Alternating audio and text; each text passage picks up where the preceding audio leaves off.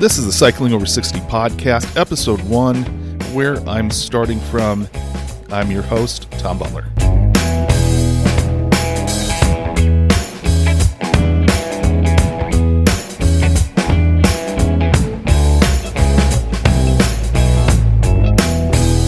Hello. I have a confession right out of the gate, and that is that I am not over 60 years old. So where does the title of this podcast come from? Well, I am 59, and I have lived in the Seattle area since 1997. And since then, I've had this dream of riding from Seattle to Portland. The annual STP ride by the Cascade Cycling Club has been something that I've always wanted to do. Well, I'm 59 right now, so what that means is the next opportunity I get to ride the STP, I will be over 60. So cycling over 60 is what I want to be doing, and what I want to do for years to come, and this STP is a way to launch that. So this podcast is a way for you to follow me on this journey that I have of doing the STP, but more than that, being fit and healthy. I'm not that now.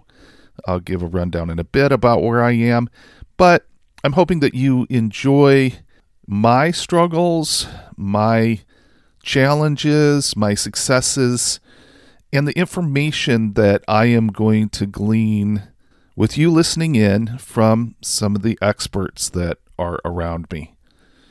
So we are going to make this a focus on life, a focus on living, a focus on enjoying what life has to offer.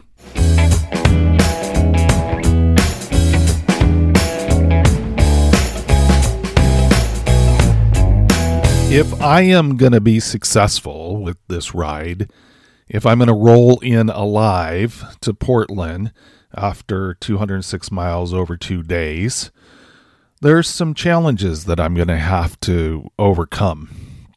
The first one of those is I am almost 60 years old. Now, the thought of trying to get into shape at 60 doesn't seem as big to me as it would have been, generations before. We've learned a lot about what it means to be fit and how to get fit safely. There's a couple articles I'm going to link below. The first one is you can start exercising after 60. Here's how. And that is by the Cleveland Clinic. Another one is exercises you shouldn't do anymore after 60, say experts. And that is from the website Eat This, Not That. So these are examples of what we have learned about getting fit after 60. One of the things is that I'm not trying to stay fit, or I'm not trying to increase my fitness level from a baseline where I already have some fitness. I'm pretty much out of shape. I haven't been staying in shape. There have been times throughout the years that I have gotten back into shape, and then I've fallen away again. And so I'm starting from a pretty low point as far as fitness is concerned. I do weigh around 230 pounds. My ideal weight, I don't know quite how to look at that. I think it's something that I'm going to have to discover as I lose weight. But I think a good target for me is 200 pounds. I haven't been at 200 pounds in a very long time. And so I think, targeting that, trying to get down to 200 pounds and see how I feel at that point, that's going to help me determine. But I do think that probably somewhere under 200 pounds is a place to be. I'm quite a ways away from that, so I can kind of focus on that goal. I mean, immediately, I want to get down to about 210. But we'll see what happens, and I'll be talking to people that can kind of help me judge how to lose weight safely, effectively, especially while I'm training. We'll have some of those discussions. I also have high blood pressure, and I take medication for high blood pressure. It's pretty well controlled at this point, but I really want to get off that medication. And I know that the weight is part of that, and I know the lack of fitness is part of that. And I am on top of that pre-diabetic. So it's kind of a typical American older overweight story where I have both hypertension and I'm pre-diabetic.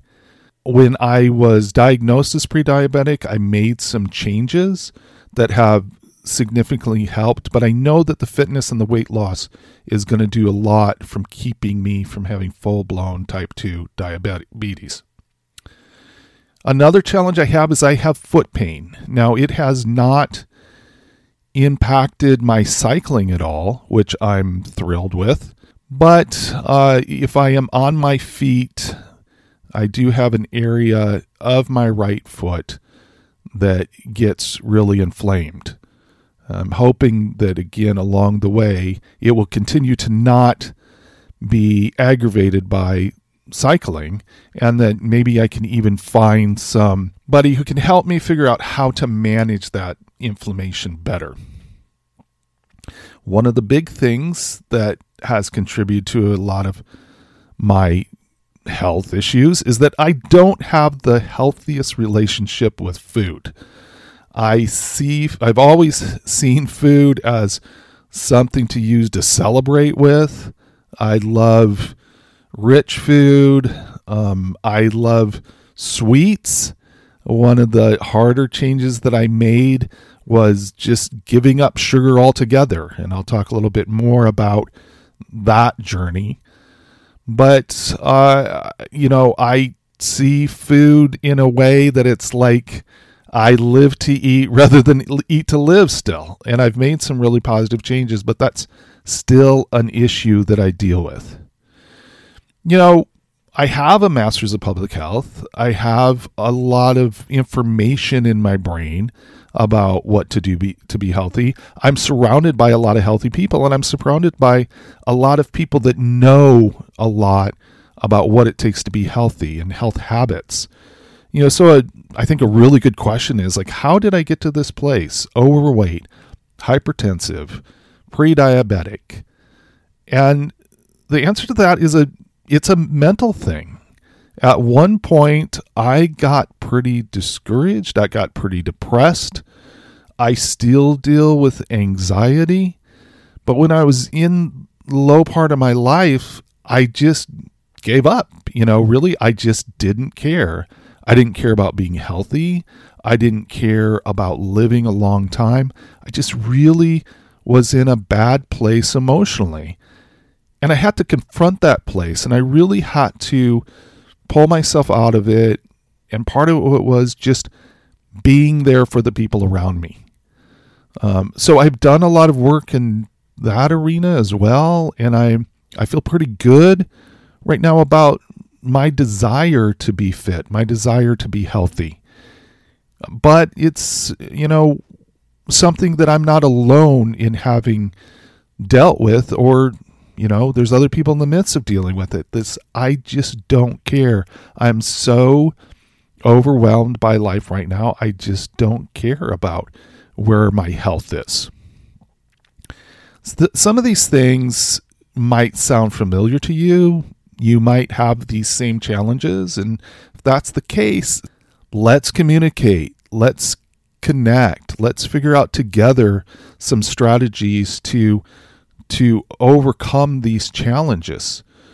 I believe for most people, it's possible to lose weight, to feel better, to positively impact high blood pressure, to positively impact prediabetes or type 2 diabetes.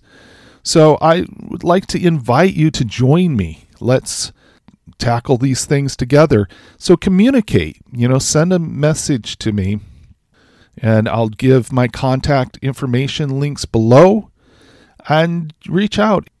Let's focus on working together, communicating, supporting each other so that we can accomplish some great things as far as fitness is concerned in 2023.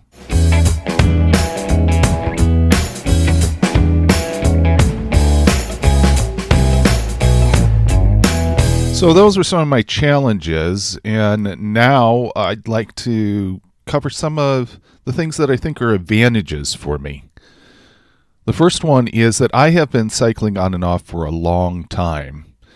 I haven't been that consistent with it, and I haven't really pushed it.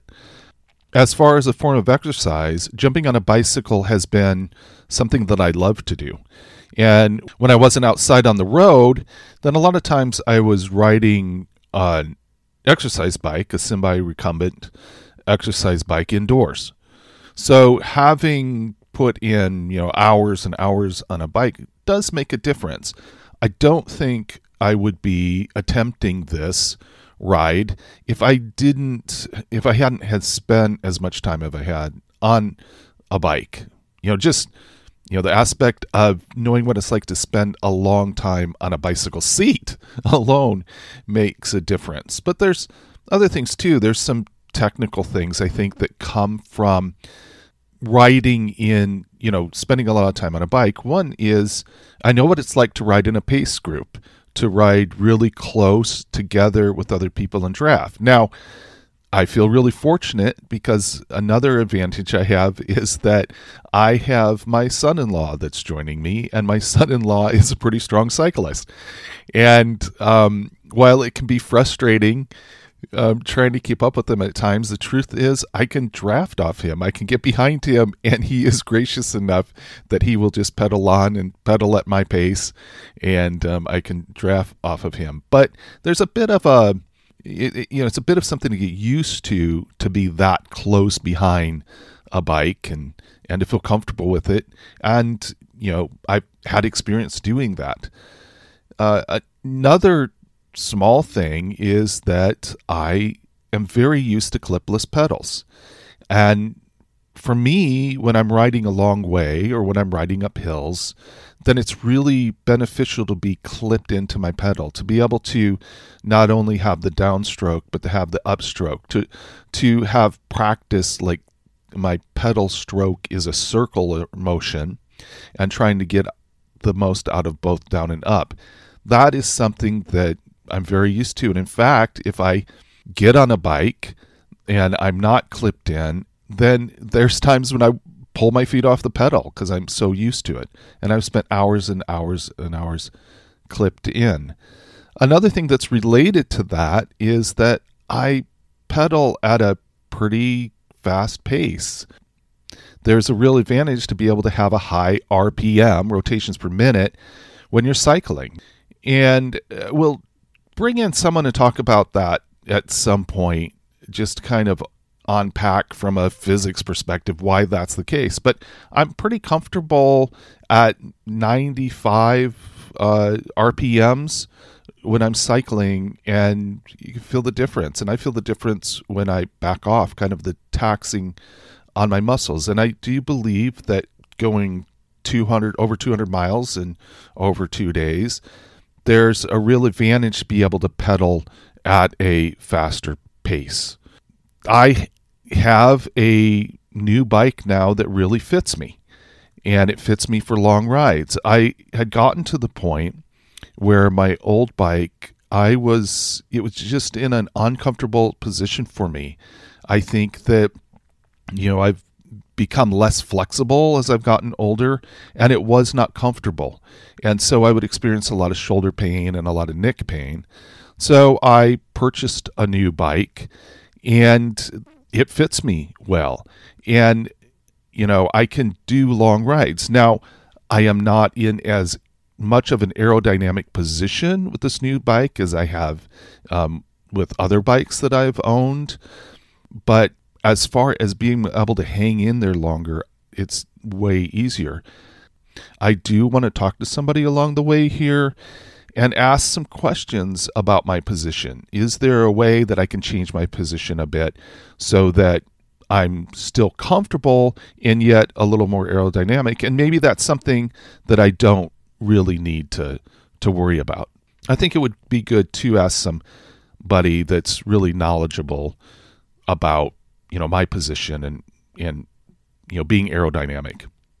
When it comes to training, I'm going to have to put a lot of time in training, and I don't like being out on busy roads without much of a shoulder on them. I have a couple roads that I ride on that are that way, that there's not much of a shoulder, and it makes me uncomfortable.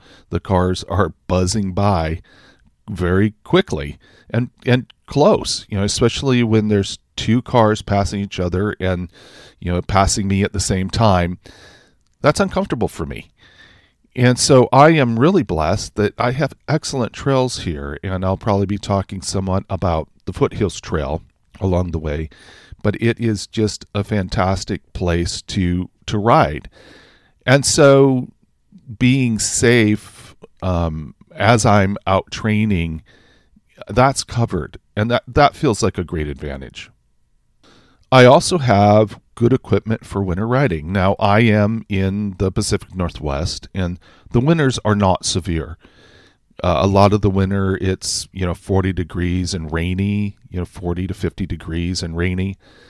And so it's not like being in Chicago or something where I would be dealing with snow. So, I can get outside and train. I don't need to be inside all winter long training. Although, there are some times when I do need to get on an exercise bike indoors. It is cold enough to be an obstacle. One thing I feel very thankful for is that my joints seem to be in good shape. And I get nervous about that. But my hips, my knees, my ankles, they're all in really good shape. I don't experience pain there. I hope to learn along here and to have you kind of exposed to conversations. I talk about how over 60 do I keep my joints in good shape. And because that, I feel, is one of the risks that I have. I am seeing a little bit of arthritis in my hands.